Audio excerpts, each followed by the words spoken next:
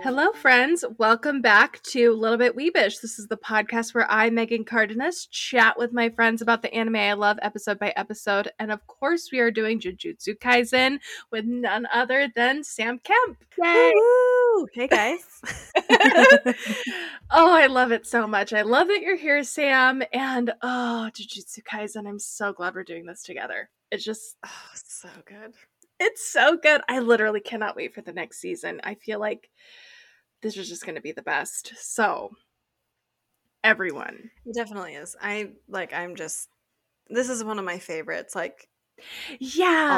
favorites. It's so good. And I will say that when this first came out, I avoided it like the plague because I was like, too much hype. I'm just going to take time. I'm going to wait for it to die down. And then when I watched it, I was like, freaking H, this is so good. I literally am obsessed with it. So, yeah, I'm right there with you. This is going to be one of my all-time favorite animes, for sure, hands down. Now, everyone, just so you all know, today we're covering episodes 4 through 6. So please be sure to have watched it beforehand or just be ready for spoilers. Either way, we're glad that you're here. So, yes, you're going to be leading us with those even episodes. So let's just go ahead and start with 4. Okay. Episode 4, the title is Cursed Womb Must Die. Excuse me. Our quick summary is Megumi, Nobara, and Yuji are sent to a juvenile delinquent center to identify 5 victims, making sure that they aren't possessed and need to be exorcised, and to confirm that there is a special grade curse in the facility. They are only to engage smaller curses, but run if they see the special grade. Which I feel like is so funny. It's like, you're in, you're out. This is your objective. If you run into that special grade, get out because you're not going to be able to handle it. Oh my gosh. This is like first years at Hogwarts running into Fluffy and being like, WTF, what is this? Yeah. It's giving me scared first year vibes. Yeah. I mean, like, Megumi even makes the comment of, shouldn't a special grade be handling, or not a special grade, a special grade sorcerer like Gojo, shouldn't he be handling this? And they're like, well, he's on a mission and you guys are here. You guys are yeah. Yay. Exactly. Yuji decides that he is determined to save anyone inside, but Megumi says he has no intention of doing that when his main priority will always be his own life. Yuji doesn't understand this and asks why Megumi was willing to save him then. No answer at the time is given. As they get inside, they realize that they are in an incomplete innate domain and that they need to be careful. Nobara is sucked through the floor by a demon while Megumi and Yuji are stuck to face a special grade that pops up right next to them with its creepy little face and is just like acting like a clown. Freaks me out. Nightmare fuel. Exactly. Yuji tries to fight it, but in the process, his hand is taken off. Yuji calls on Sukuna to save them, but he denies Yuji unless he wants Sukuna to take everyone out with him. Yuji tells Megumi to run and get Nobara to signal once he is out of the building so he can unleash Sukuna. Megumi is able to find Nobara and escapes. Yuji is currently regretting eating the finger, or the 2 fingers, that has been given to him. He thought he was strong enough to control Sukuna when... He thought he was strong enough to control when and where he died, but he realizes that he's actually weak. At least in his eyes, he feels like he is weak. Yep. Referring to what we talked about in the first podcast episode of this. Very interesting. Exactly. Just Yuji's version of a proper death, right? Mm-hmm. Just as he realizes that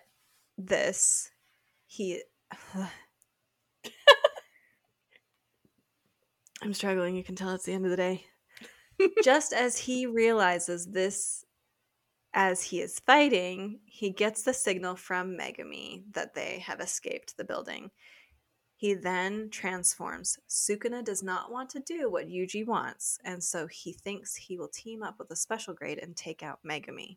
That's like his desire, and I've always been like, why does he want to kill Megami so bad? Like, Gojo was the one that provoked him even more in the first episode. Like, I don't understand why he's hell-bent on Megami. But whatever. As Sukuna is trying to talk with the special grade about teaming up and taking out Megami, the special grade doesn't comply. So Sukuna's just like, okay, well, I'm going to kill you. In the process, he accidentally heals Yuji's body, specifically like his fingers and his other hand, and then also finds another one of his fingers for Yuji to eat. So that's cool. He's like, oh shoot, I healed his body. Oh well. Megami sends Nobara with, and I keep wanting to call him the accountant, but he's not the accountant. The guy with glasses and dark hair. Yeah. Ichichi? I'm so bad with names, but yeah. He's the sweet guy. He's like the field assessor. Like, he's out there assessing, but he can't do the stuff. Yeah. I know that eventually we'll get the name. Eventually. Yeah, we'll get there. I know that they say it in the next episode, but you know what? You know that they say it too? Did I write it down? No, I didn't. There's a lot of characters. Yeah. But Megami sends the field agent away with Nobara to the hospital and waits for Yuji himself. He has determined that since he was the one who wanted to save Yuji, that he would kill him if needed, since Sukuna might not allow Yuji to transform back into himself. Uh-oh. Yeah, I think that that's very responsible of Megami. Just like, oh well, I can't leave this unknown by himself. Do you know what I mean? Good guy. I know. I like him. Okay, so to continue on with the rest of the episode, the theme for episode 4 is limitations. In previous episodes, we are made aware that Gojo is trying to suss out the limitations of his students. He tests Yuji, he tests Megami. Megami's test was going to the school to find that first and original finger. The next one was Yuji, blanking on what his test was at the moment. The Sukuna fingers and just being able to handle it. Yes, there we go. That's exactly what I'm talking about. And then with Nobara, it was just the abandoned building. Just seeing what kind of fuels her. It is important to know what drives each individual and how far they are willing to go for their causes or for the sake of humanity. We see a few examples of limitations throughout this episode to flesh out character development in a few of our main characters. So I kind of wanted to point some of those things out. First of all, since Yuji isn't knowledgeable in the rating systems of spirits, we find out what level of power is needed to kill a spirit. So we go through grade 4 power level. You could kill them easily with a bat. Grade 3, you could easily kill with a shotgun. Grade 2, you might be able to finish it off with a shotgun. Grade 1, a tank might be sufficient to take it out. These are the words that were up on the screen, like I verbatim wrote it down. And then special grade power, a carpet bombing of cluster bombs could make it an even playing field, and maybe you could take it out. Let's send in the first years. Yay! Yeah, exactly. So we're already seeing what the limitations of certain curses are, and then also by that grading system, it's showing to you that our first year sorcerer students are just not at the level that they need to be to hurt the special grade. So that just gives you a little bit of an idea. Yuji, as he's being debriefed, states that he will save anyone inside. He asks that of each of his comrades as well. So we see Yuji, who's like, yep, I'm saving everybody. Nobara's like, yeah, you ask this of me, I'll do that. Yep. And then Megumi, all he does is kind of like pull a face. He doesn't say anything. He doesn't deny it. He doesn't say yes, but he just kind of pulls a face. So like we see here that like Yuji doesn't really have any limitations on what he's willing to do. Nobara, she's like, well, it's kind of like, if you're going to do it, I'm going to do it. Those are kind of like her limitations. She'll do it as long as somebody else is there kind of with her. And then Megumi, we still don't have definition as to what his limitations are, but you see that there's something that is kind of stopping him from complying. Yes. So just, there's also that. In entering the facility, they're immediately entering an innate domain. So a limitation of Yuji and Nobara, we see that they're freaking out because they see like these twists and turns of pipes in the ceiling, and they're like, what is going on? And so you see that they haven't seen something like this before or even have any reference as to what this is. But with Megumi, he states, this is another moment where he's like really good at teaching and just trying to share the knowledge. But Megumi states that they're in an innate domain, which is to trap them and put them at a disadvantage. He also states that it looks incomplete and not fully closed off. So trying to imply that it wasn't completely well done and that there's something wrong with it. So we see the limitations of the innate domain not being done very well, but also the limitations of their understanding, which also shows just how well prepared that they are for this mission, which is not super great, right? Then going through the episode, they get into a really big room in the facility and they find 3 of the victims. 2 are like torn up and in a ball, just like warped together.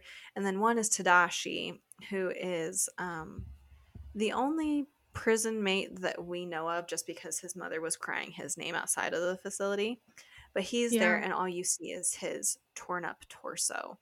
You don't see any of his lower body at all, and he is clearly dead along with the other 2. So, limitations. Yuji states that he is going to carry him out to allow Tadashi to have a proper death and to let his mother know that at least there is a body, right? Yuji doesn't have any limitations. Then there's Megumi, who fights him, like literally just kind of pushes him down a little bit and says that he is never willing to put his life on the line for others in a situation like this. He is there to do his objective and to save his own life. He also said specifically that Tadashi, the half-torso guy, is not worth it because he looked him up, saw why he was in there, and he was in there because he ran over a little girl. Keep that information in your back pocket for someday, maybe, because I think that people have drawn some conclusions towards that, by the way. But in this moment, we see a limitation as to their friendship, Megumi and Yuji's, and then also like their understanding of each other. Because Megumi's like, these are my limitations. I'm not going to, like, my life is first. Then your guys' life, and then other people. I'm not going to sacrifice my life for people who don't deserve it. Yuji can't reconcile this because Megumi took the time to save him. So where does Megumi truly draw the line? He's saying one thing, but his actions are showing something completely different. He's tried to save Yuji twice. He saved him in the school from the curses, and then he's also tried to save Yuji in terms of trying to get his death sentence taken away. So he just doesn't understand. And Megumi seems to be changing up and not really talking about what his true limitations are. Next part of the episode, we have the special grade that pops out, and Yuji realizes that they are all going to die trying to fight it. So he wants to use Sukuna. He's trying to kind of, in this moment, move past his physical limitations, and he's trying to use Sukuna, who he's never really utilized before. And so Sukuna says, like, okay, if you use me, like, I'm going to kill Megumi. And then we also have kind of more of this explicit, like, I will rape Nobara because she's so strong spirited. Like, I want to take her and do that. Sick. Um, so Sukuna is showing that he has no limitations in what he will do.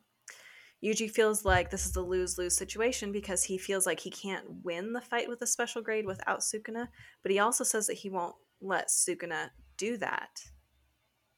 So we see kind of a conundrum of him being boxed in as to what he can do. So what Yuji decides to do is to send Megumi to try to find Nobara and get out so that he can use Sukuna safely. He thinks that if they are both out of the building, that he will be able to still get what he wants, which is kill the special grade, but also not have Megumi die or Nobara raped. Yeah. Then we see that Megumi complies, saving someone else, even though he stated that he would not do that before. So he's still willing to put his life on the line to find Nobara, even though he could just run out by himself. Again, we kind of see blurred lines as to what his limitations are because he's saying one thing and doing another. And then we also see that Yuji is willing to sacrifice himself to Sukuna to save others, which is another non-limitation for him. Once Megumi and Nobara get out, Yuji transforms. Yuji can't stop Sukuna from doing what he wants while he's in the forefront. So we see that Sukuna is just taking a mile from an inch that Yuji has given him. But Sukuna wants to team up with a special grade and kill Megumi. He still says that. He's still unlimited in his powers and abilities, and Yuji really can't stop him at this point. He ends up accidentally healing Yuji's body, so there's no limitations on that power. And then the special grade doesn't comply, so Sukuna kills him. So in reality, we have one person who just shows unlimited power, which is Sukuna. And I think that this is where we see further confirmation as to how powerful that he is. But then we see that Yuji, Nobara, and Megumi really are just beginners. I mean, we've seen them in action where they've pulled really, really cool stunts, but in actuality, they are still so young and inexperienced. So, Right. Well, yeah. and on top of that, we do, like you mentioned, we do see the physical limitations, the versus the physical unlimitations, at least as far as we know of Sukuna. But we also see the mental and the emotional and just the core values that are either limited or are being challenged, like with Megumi, where we're just like, where his limitations are being challenged. But then there's also Sukuna, where just as he is unlimited in his physical abilities, he's also very unlimited in terms of his desires for chaos. You know, his desire Definitely. to hurt in the worst way. He's very unlimited, which makes him incredibly dangerous on a lot of levels. Definitely. No, I'm glad that you pointed that out, that there's a little bit more than just the physical limitations of our characters that are going on here. So yeah, I appreciate that. Let's move on to the bonus. What, Megan, is there anything that you wanted to add that kind of didn't necessarily fit in with the theme or outside of the theme? Well, I will say that you did touch on this with the theme, but it does feel like this is the first time where we really see Yuji have regret and regret of eating the finger. Yeah, definitely. You know, when he was fighting that curse, he kept saying, like, if only, if only. And we get that tie in to the proper, improper death. You know, he had this belief that he was strong enough to choose when and how he died, as if there was a choice to begin with. Yeah. So he sees that this premature death, because of the actions that he chose, was a result of his weakness. And oh my gosh, I'm curious how this will change over time. I feel like it's going to tear at my heartstrings because we know that this is going to be challenged, this ideology, in a really big way. But yeah, we see it again echoed with Itadori, just this proper way of death, and he's actually regretting it, his actions now for the first time. So thought it was interesting. Definitely. No, I really, really like that. And yeah, it's kind of I don't know, you're seeing such a strong character physically, weak in another sense. It's weak in his convictions. Mm-hmm. Because at the first sign of like where he's actually mortally in trouble, he's questioning absolutely everything. So I love that you brought that up. For me, I really like that we find out that Nobara isn't all knowledgeable as she pretends to be. Like she Mm-hmm. very much puts up a front of being a know-it-all. Oh yeah. Even though she's yeah.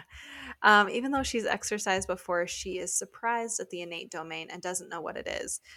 We also see the extent of Megumi's knowledge in this situation, which either means that he has seen it before or he has studied enough to recognize it. Either way, we're showing a step down for Nobara and we're seeing kind of a step up in knowledge for Megumi. Mm-hmm. And I liked that we are seeing kind of faults in Nobara. Right, because we obviously know where Itadori is. So, Yeah. But it's interesting just comparing the knowledge, the experience, the skill set between the other two students. So yeah, I agree. Definitely. Yeah. Well, I think that we are done with this episode. Do you want to move on to episode 5? Let's do it.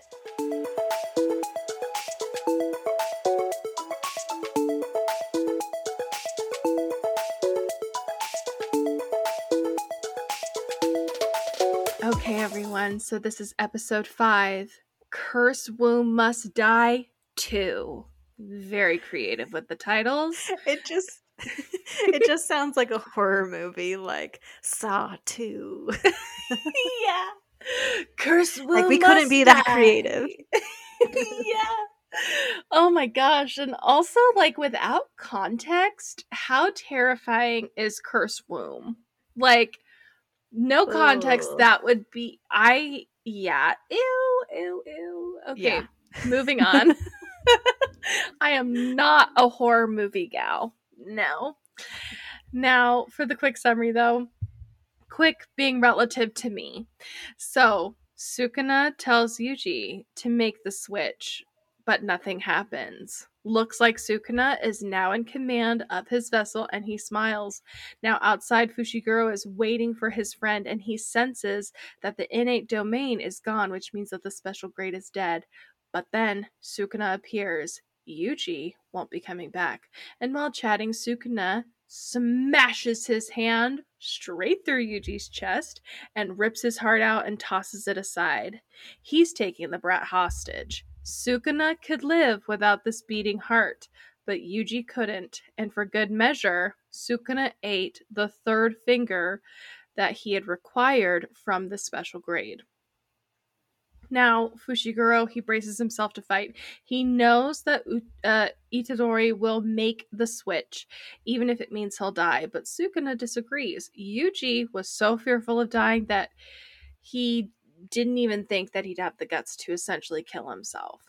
Now, Fushiguro, he calls on his Shikigami to fight, and with every swing, it's like Sukuna swerves and laughs, and then on top of that, he just tosses Fushiguro like all over. Sukuna's power is way too big, far too great. Now, there is this girl from another memory. She said, "If I had time to curse someone, I'd spend it thinking about people I love." But Fushiguro remembered that she deserved far more than what she got in the end, because this girl still was cursed. Good people deserved more, which is why he needed to save people unequally, which is kind of, we're seeing where he draws that line, that limitation. Mm-hmm. This is why he couldn't help but save Yuji in the first place. Somehow his words had an effect because Yuji emerged back in his body, but with no heart, he collapsed. and said, "I hope you live a long life." Now, in another city, a man with 3 creature curses was at the sidewalk. This volcano head creature curse asked the man what could have been so important to use a precious finger on of Sukuna's. Was it to see how strong this curse was, which makes you think that they were the ones responsible for it. Now, the man did say it was a half-baked test, but they did learn a few things. And the group sat at a cafe table that was set for 1, because curses can't be seen after all. Now, at the morgue, Gojo, he determines that this was an intentional act to send the first years when a special grade was present. He was the reason that Yuji was... No. He was the reason that Yuji's execution was suspended, but now he's dead. And he thought that pinning the blame on the higher-ups, who he suspected were responsible, would be too difficult, so maybe he should just go off and kill them instead. The morgue doctor, what would you call her? I didn't even write her name. The morgue doctor? Mortician. Mortician, thank you. The mortician. Wow. Words are hard. Asked if she could cut into the vessel. Now, Fushiguro and Nobara, they're at the school and they're talking about Yuji's final words, and they were having a hard time despite their brave faces. Now, a second year named Maki Zenin unknowingly gave Fushiguro a hard time. Were they having a wake with all those glum faces? She was mortified when her parents, Inumaki and Panda, told them that actually, yeah, their friend did die. So she's mortified. There was also, though, another second year student named Okotsu, the only second year that Fushiguro respected, but he was overseas. And despite having a hard time, the second years did bring up that their school was going to have an exchange event where Fushiguro and Nobara were going to have to participate and fight other Jujutsu sorcerers. They were game because they had to get stronger. Now, back at the cafe, the volcano man said that his boss wanted to reverse the current situation of humans and curses. Humans were practically lies, but negative emotions were truths that contained no falsehoods. That would make curses true beings, which is why they wanted to know how to defeat Jujutsu sorcerers. And the man said that they had to have 2 conditions. One, concerning the strongest sorcerer, Satoru Gojo would have to be incapable of fighting. And second, Sukuna and Yuji Itadori had to be on their side. But didn't he die? Now, within the depths of Yuji's body, Sukuna commanded, "Don't poke around inside me without my permission, punk ass." Maybe I'll have to actually... I love that ending. Yeah, maybe I'll have to actually put, explicit on the podcast, and people who know me are gonna be like, what? What are you saying on these things? Oh, but yeah, too good. Such a good ending. But, I wanted to bring up for this theme, something that Megumi brought up twice, and that was that the only thing granted equally to all is an unfair reality. Now, I will say, I don't personally agree with this statement or belief that he has, because I believe, his belief that unfairness is equal to everyone. But this is something that he believes to his core, which is why it has shaped him as the kind of Jujutsu sorcerer that he is. So with things, with an unfair reality being equal to all, Megumi, we learn a little bit about him, that even from the time he was born, he was given his name that was meant for girls, that was, according to Google, it means blessing or grace, not something that he would want, regardless of his gender. And on top of that, his father seems to have abandoned them, his family. So that is just an unfair reality that he has had since birth. And because of that, he believes that, karma isn't fully automatic, that evil people are only judged under law, but nothing higher than that, and that he wants the good people to enjoy fairness, which is why he saves people unequally. This is why he had no intention of saving those juvie inmates, because he knew they had done bad things, and in his mind, them meeting their end horrifically would make the scale more fair in his eyes. And unfairness being the reality, there was a sweet girl, Sumiki, yeah, Sumiki. Oh my gosh, I need to stop even pretending like I can't know. remember. But the girl who came up in the flashback, she was cursed despite being a lovely person. How unfair in his eyes. Yuji, he has to be the vessel of Sukuna, and look what it got him. He's kinda pretty much dead right now. How unfair is that when he was a normal high school student not too long ago? And then Megumi and Nobara, they can't quite mourn the loss of their friend, or even like go through their feelings on what it's like to have someone close to their age pass away.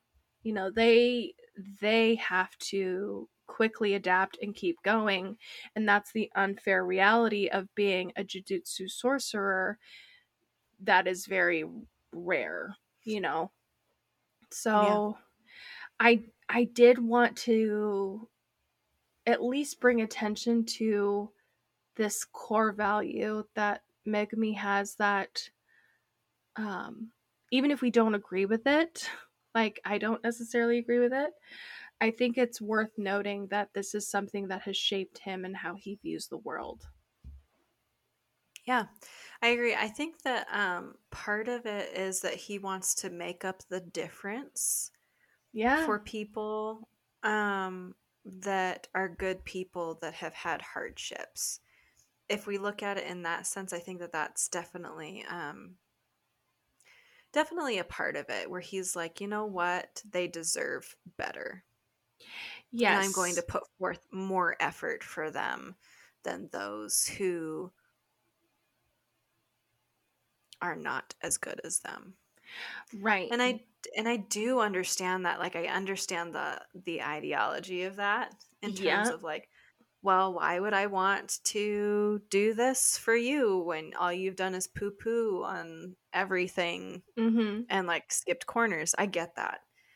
But it is unfortunate that, like, it's sad to see somebody so young feel so jaded in that way. Right. And to feel that his actions are enough to tip the scale. Either that there could be a more fair way for people to die or to be saved. And yeah, it is sad that someone so young would be that jaded. So we did get a hint on his father. It'll be interesting to see about the rest of his family. But yeah, that was my theme. And I think let's move on to some bonus stuff. So, Sam, what were some things that you just want to talk about that we didn't before? Oh, I absolutely loved seeing Sukuna assess Megami. Yeah. Loved it. It was very eye-opening. I feel like we learned a lot about Megami through other people's views instead of like direct dialogue from him. And I really, really like that. Since he is so quiet, we just really don't see the extent of his power. And I just thought that was really cool. Yeah. I guess another thing that I thought that was cool to see was just a sneak peek into the politics of Jujutsu sorcerers, and that Gojo isn't necessarily super popular because of his convictions or his power level. Just throwing that out there. Yeah. I think that's very interesting. Sometimes people clash with power that is given and power that is assumed, and it's just like people clash with that kind Mm-hmm. of ability. Um, I will say, okay, I want to know, Sam, who did you think would have been the student to die from these past two episodes? Because we ended the last podcast episode when they were like, and one of the students dies, And obviously, we now know Yeah. who it is in this one. Who did you think was going to die when you first watched So this? that's yeah, when I first watched it, I mean, like, there's a couple different things. We're getting set up with the trope for the girl being not as powerful. Mm-hmm. A little bit in this episode, and so I was like, oh great, like all this progress that I I felt know. where she is like strong and she gets pulled through the floor in like the first couple minutes of the episode, and somebody has to go rescue her, number one, and she's knocked out for the rest of it. Yeah. She's dead. Yeah. I totally thought that it was going to be Nobara, and because here's the thing. Attack on Titan and other anime should have prepared me for just the main character. They can still die at any time. But for Yes. some reason, I was assuming that it was going to be Nobara because she was sucked through the floor and she was all by herself. And, Mm-hmm. so yeah, when it was Itadori who ended up dying, I was like, WTF? Oh my gosh, what is going to happen Yeah. now? Again, Attack on Titan should have prepared me for this sort of trope. Also, I guess if people are finding the podcast now and haven't watched Attack on Titan, I'm so sorry for that spoiler I dropped just now. But we're not going to take it out. There you go. Oh man, But but yeah. anyway, I think that that's a wrap now. So, Sam, let's move on to episode 6.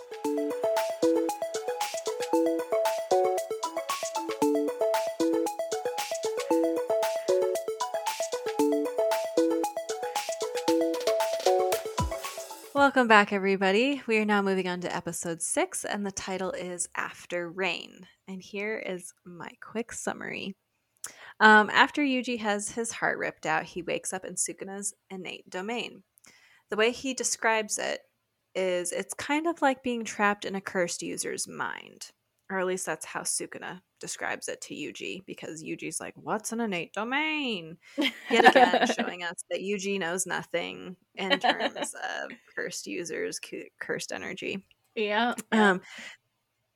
Sukuna tries to make a deal with Yuji and says that he will allow Yuji to live again if he will allow them to swap places whenever he chants the word extension and has possession of the body for 1 whole minute. Yuji doesn't want to comply and just wants to beat up Sukuna. Like, this whole entire time he's like, fight me, over and over and over again. Oh my gosh. Sukuna offers that if in a fight that he wins, he gets to pop up whenever he wants, and if Yuji wins, he can just go back to living without any conditions. Yuji accepts and then is immediately killed in the innate domain fight. Like, he says yes, and Sukuna unfairly, because he gives no warning, but this is Sukuna. He just slices him. Like in an instant, like barely said the word sure, let's do it. Barely got through it and he lost. Yes, exactly. Not too long after that, Yuji wakes up from the morgue table only to find Gojo there, ready to have his body inspected. Gojo has been sitting in there explaining that what he wants in the Jujutsu clan of sorcerers is to wipe out the corrupt higher-ups.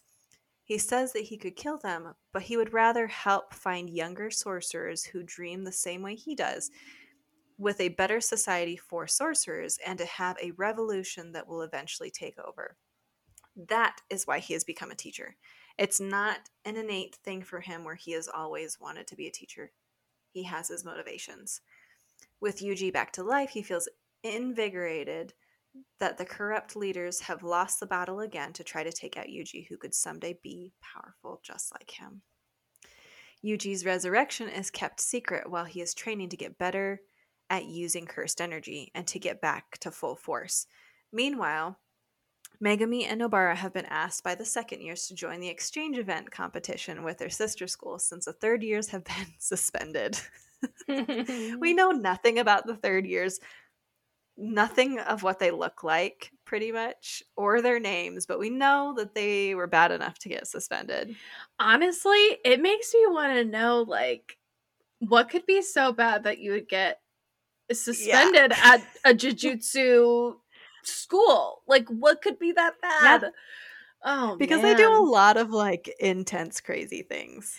Yeah, so I'm like, man, what would have tipped the scale into suspension? I don't know. It'll be interesting when if we ever do meet them. Yeah, I hope so. I really, really hope so, because I just love this group of kids. Like, I love them. I love each character and like their individualness.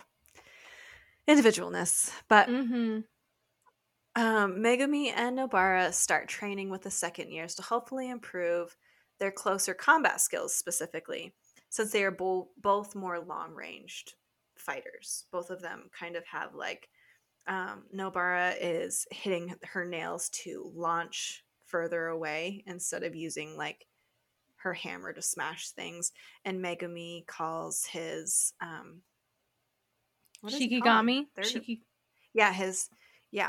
Shikigami to fight on behalf of him and kind of standing back. So that's more of a long range type of character. With Megumi trying to use some cursed weapons, him and Zenin, or Maki Zenin, are trying to figure out what else might help him to be better at close range. And they really aren't coming up with much else based off of his skill set and the powers that he has. Megumi starts to think about what Sukuna had said about him about running away and that it being a waste of his skills. As he sits down to think about it more, he puts his hand in the ground and his hand sinks through it and he comes up with an idea. So good. Cool. And so in true form, with lots of different animes, there is like a training montage and a power up. And so what better theme to have this time than power up? Yes. Throughout this episode, we see a lot of our characters reeling from feeling insufficient. Like they feel kind of beaten down, regardless of if it's because of their own shortcomings or if it's because of Yuji's death. They just feel at a loss when it comes to their abilities. Lots of people are powering up or rethinking their strategy. And so I kind of wanted to go through each person or each group and kind of telling everybody how they power up throughout this episode. First up, we have the second years. With the lack of the third years participating in the exchange event, they decide to ask Megumi and Nobara to join in. This is to help them, number one, strengthen their numbers because they feel like they're very, very down in numbers in comparison.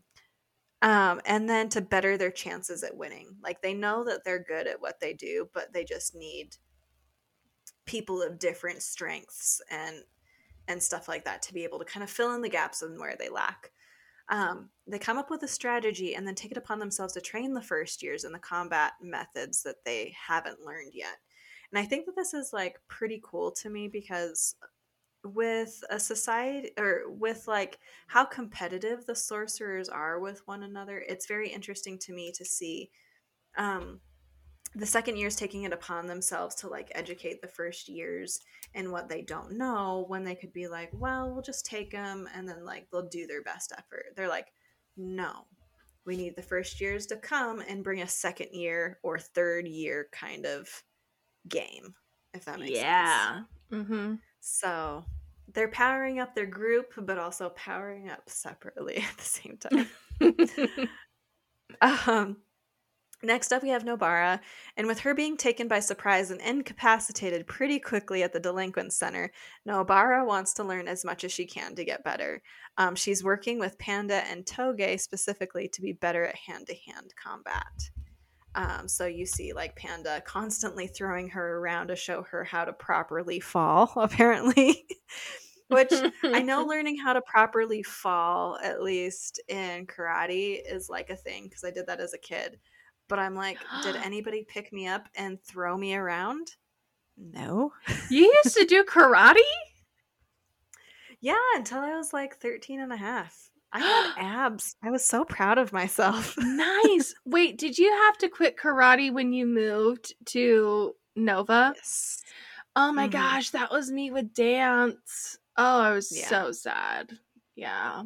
We'll Yeah. have to go through memory lane because yeah, I was a dancing gal, so that's very different. But when we moved to VA though, speaking of just falling, I had to learn how to fall and roll in volleyball. And yeah, got me Oh. some many a bruises all over trying to learn. Yeah, So, no, I get you. Like, we did the exact same thing in basketball. We learned how to quote unquote fake fall, or in terms of the NBA, flopping. Like, oh, that's so terrible. oh my Like, you're gosh. teaching high school girls how to flop, essentially. Gosh, ugh. So Oh many my things that were gosh. wrong with that. I know. Ugh. I kind of miss playing basketball with you, just a side note, but not that Yeah, I I could know. play, but it is what it is. All right. Yeah. We got back, sidetracked. back on track. um, the next person that I really wanted to talk about was Megami. As we know so far, he is probably my favorite in the series. The more that I talk about him, the more that I realize that I like him. But he's working with Maki Zenin to learn how to work with cursed weapons. Since she is the best, and he like makes sure to point that out. Like he's like, Maki is the best with cursed weapons. Nobody can top her. Yeah. He wants to learn her techniques in a way that can help him adapt his own abilities. There are a couple other ways that he's kind of powering up, and I wanted to briefly just kind of call out on those. But he's also calling back to a lot of his conversation with Sukuna during this training period and how he isn't using his full potential. Like Sukuna very much points that out. He's like, you are wasting your talents. And for some reason, Megami's like, he's trying to figure out what Sukuna meant by that, if that Mm-hmm. makes sense. Like, he's kind of at a loss for words. It keeps bugging him. And so he's trying to figure out, like, how can he use his full potential more, because Gojo has kind of poked at that a little bit because of like the ranking that Megami has versus Yuji, even though Yuji has a lot less knowledge than Megami has. He still is higher ranking as a sorcerer than him. Yeah, And that's more true. because of power. Um, so there's been a couple times that they've pointed out that Megami isn't performing at his best. Next, his encounter with Sukuna and with the other special grade made him analyze the fact that he did run, meaning he didn't stay to help Yuji, and the fact that he froze at the sight of the special grade. He kind of goes over that in his mind when he's fighting Sukuna, of like, how am I going to fight Sukuna if I couldn't even stand in front of the other special grade and not freeze? He's like, both him and Yuji just froze for a minute as they looked at this special grade. And I feel like Megami's trying to work through that too, of how can I approach a battle without freezing? Mm-hmm. And so that's something else that he wants to work on. He's also inquiring others about who they deem worthy after saving. Sorry. He's also inquiring others about who they deem worthy of saving after his conversation with Yuji. And you brought this up in the last episode of Megami's ideologies that he's going to save people unequally. He's going to save the ones who deserve it and not save the ones that don't deserve it in his eyes. And so he's kind of asking Zenin a couple of times, like in different words, like who do you feel like is worth saving when you're on your missions? Mm-hmm. And I think he's finding that his motivation for being a sorcerer has not been clear or maybe good enough to help him stay involved in a fight and fight to his best potential. Which I think He doesn't seem... shows. Oh, sorry. I think it shows a lot of humility on his part because, like you were saying, with limitations, there is this, he's recognized that he needs to challenge himself, his own ideologies. And so I think it shows a lot of humility on his end.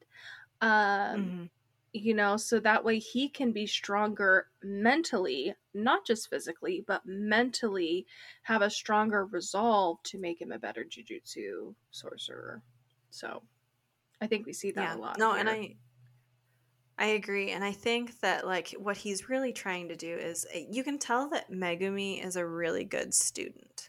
Yeah. Just by the way that he processes information. Like, even with having the second years teach him, he could be like, well, like, I don't need you guys to teach me, but he's willing to be teachable.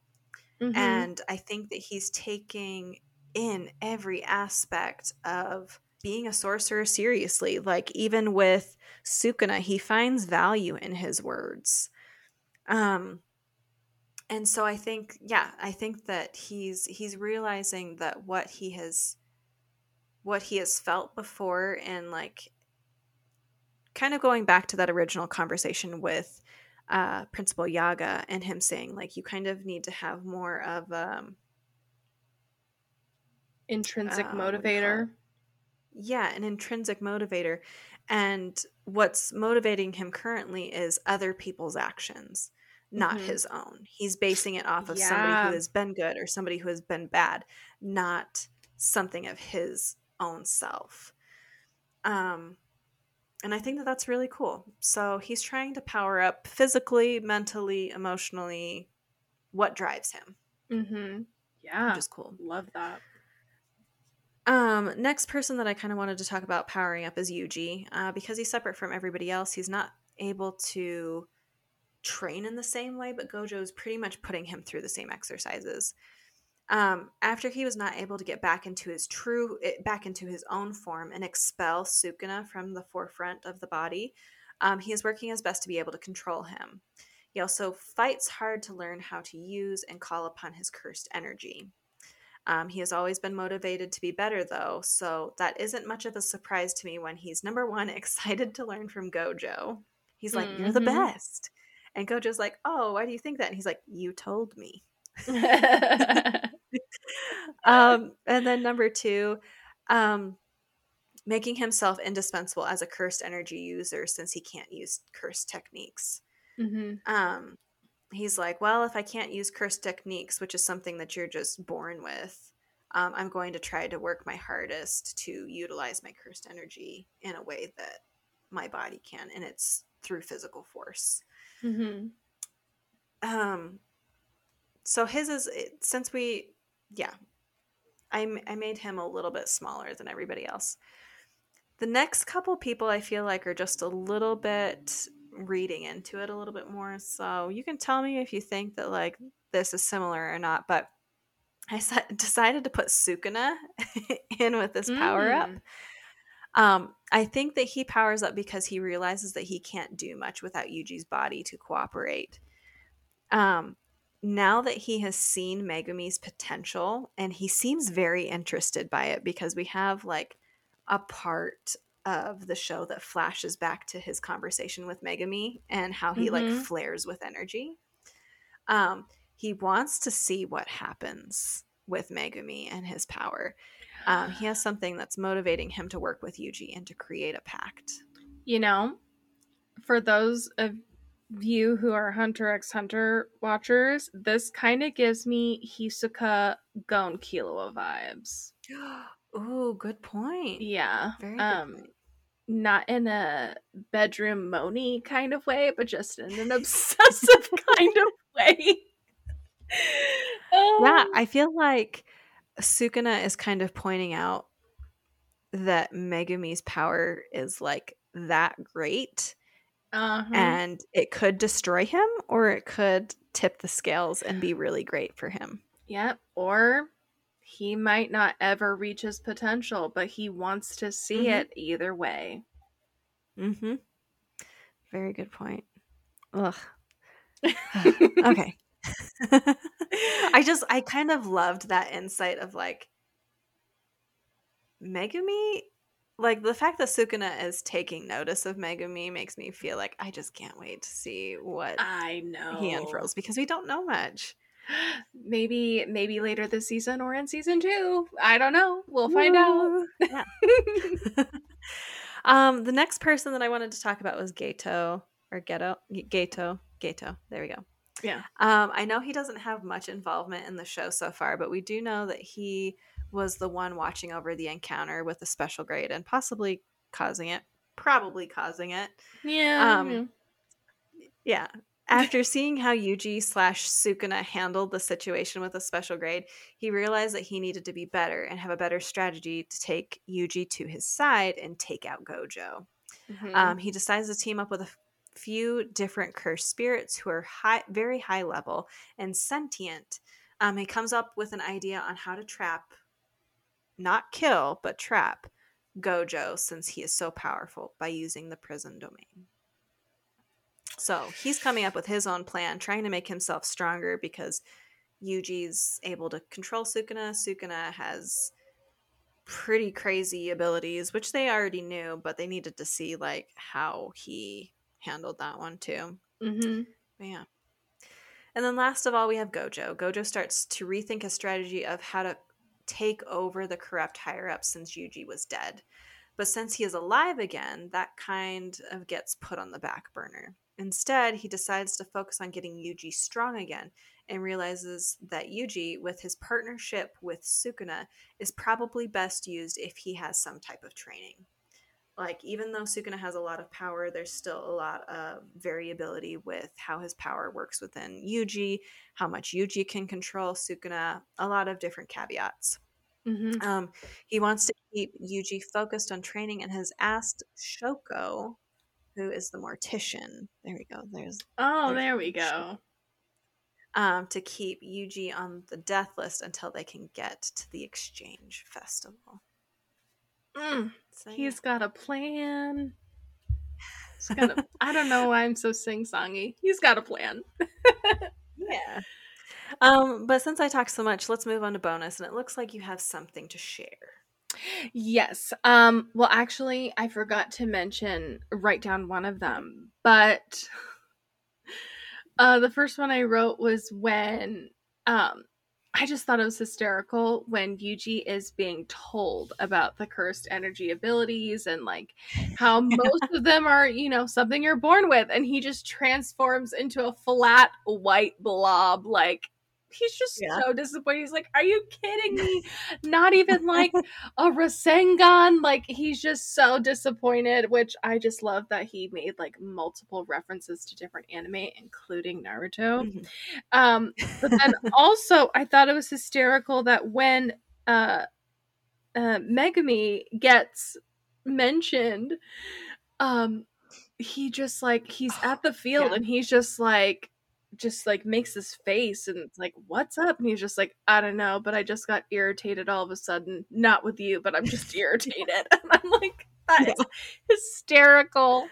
So yeah, just so funny. I mean, overall, really great episode. I really did like your theme of powering up, because I think we're gonna get a lot of action soon.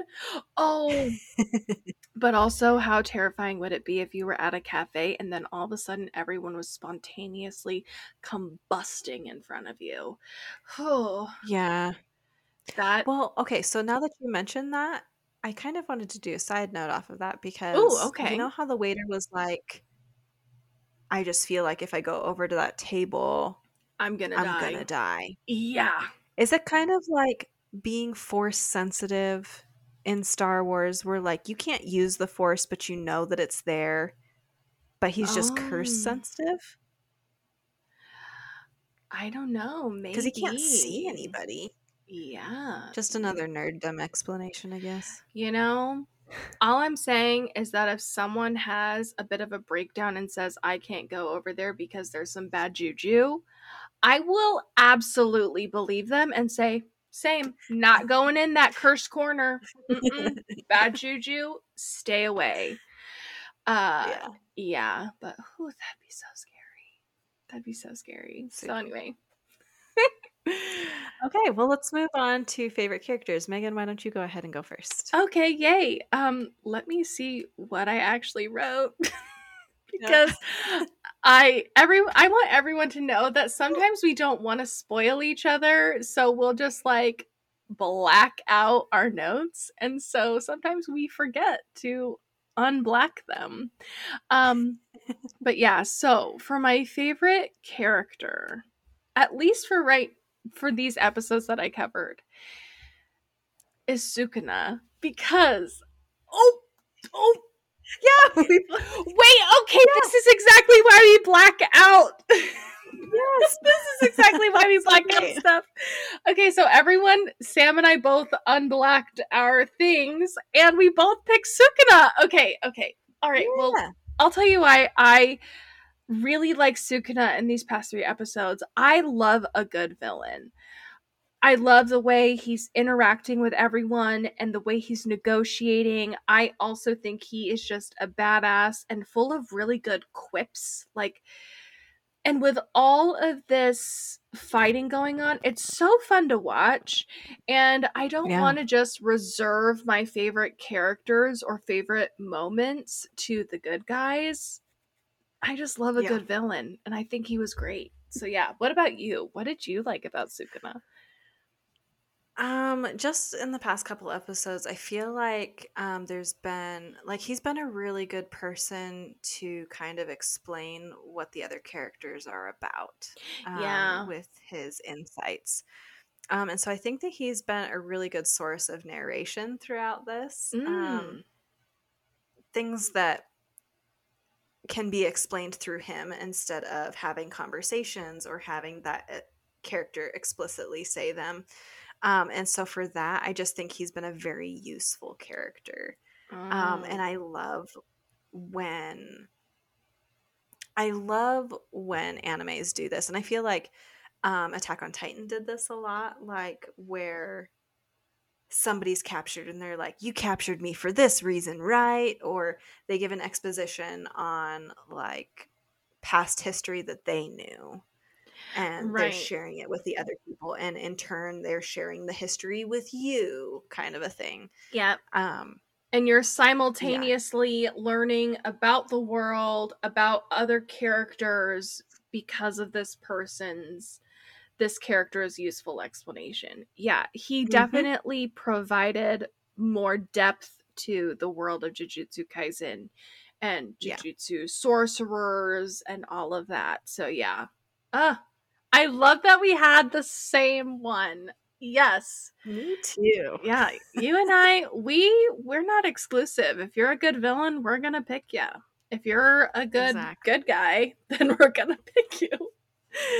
But to be fair, like I love and appreciate just well-written characters. Like, I know this is kind of a side tangent, but my husband and I, we are watching House right now. I know it's not an anime, but right now there's the female character in particular is driving me nuts, and I feel like she's just a very tropey. Have you ever watched House? No. Okay, well, I just, it's good so far, but the female character is so tropey, where instead of like being a badass doctor and owning that, she's more involved in like will a relationship happen? You're broken, and so I'm interested, and I'm like, barf, give me a barf bag. I can't do that with characters, especially female characters. So for Jujutsu Kaisen to have such strong, really developed and well thought out characters, see, I'm tying it back to anime, you guys. I just love it, and I find it so refreshing. So, yeah, there we go. Tied it back. It's great. No, it really is. I feel like Jujutsu Kaisen, like it's popular for a reason, but I feel like it has depth.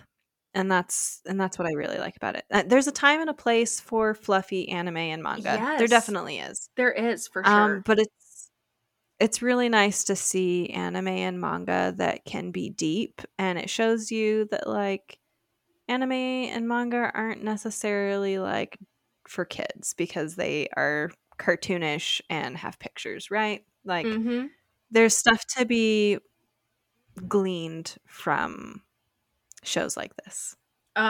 Yes, perfectly said. I love how you said that. And let's Mm. end on that note, that high note. So yeah, everyone, thank you so much for joining us. We, of course, are always happy that you come here weekly to listen to Little Bit Weebish, and especially for our Jujutsu Kaisen coverage. Now, if you'd like to support the podcast, the best way to do that is to share this with a friend or two or three. Make them rewatch Jujutsu Kaisen with you to get ready for that second season, or to give us a review. Bonus if it's written, because this just helps everyone know that this is a great podcast and it helps spread the word. Now, next week, we will be covering the next 3 episodes, 7 through 9. Be sure to watch those ahead of time to join us again. And of course, we'd love to hear your thoughts. You can send us an email at littlebitweebish@gmail.com or send us a DM on Instagram or TikTok. Thank you so much, and we will see you all next week. Bye.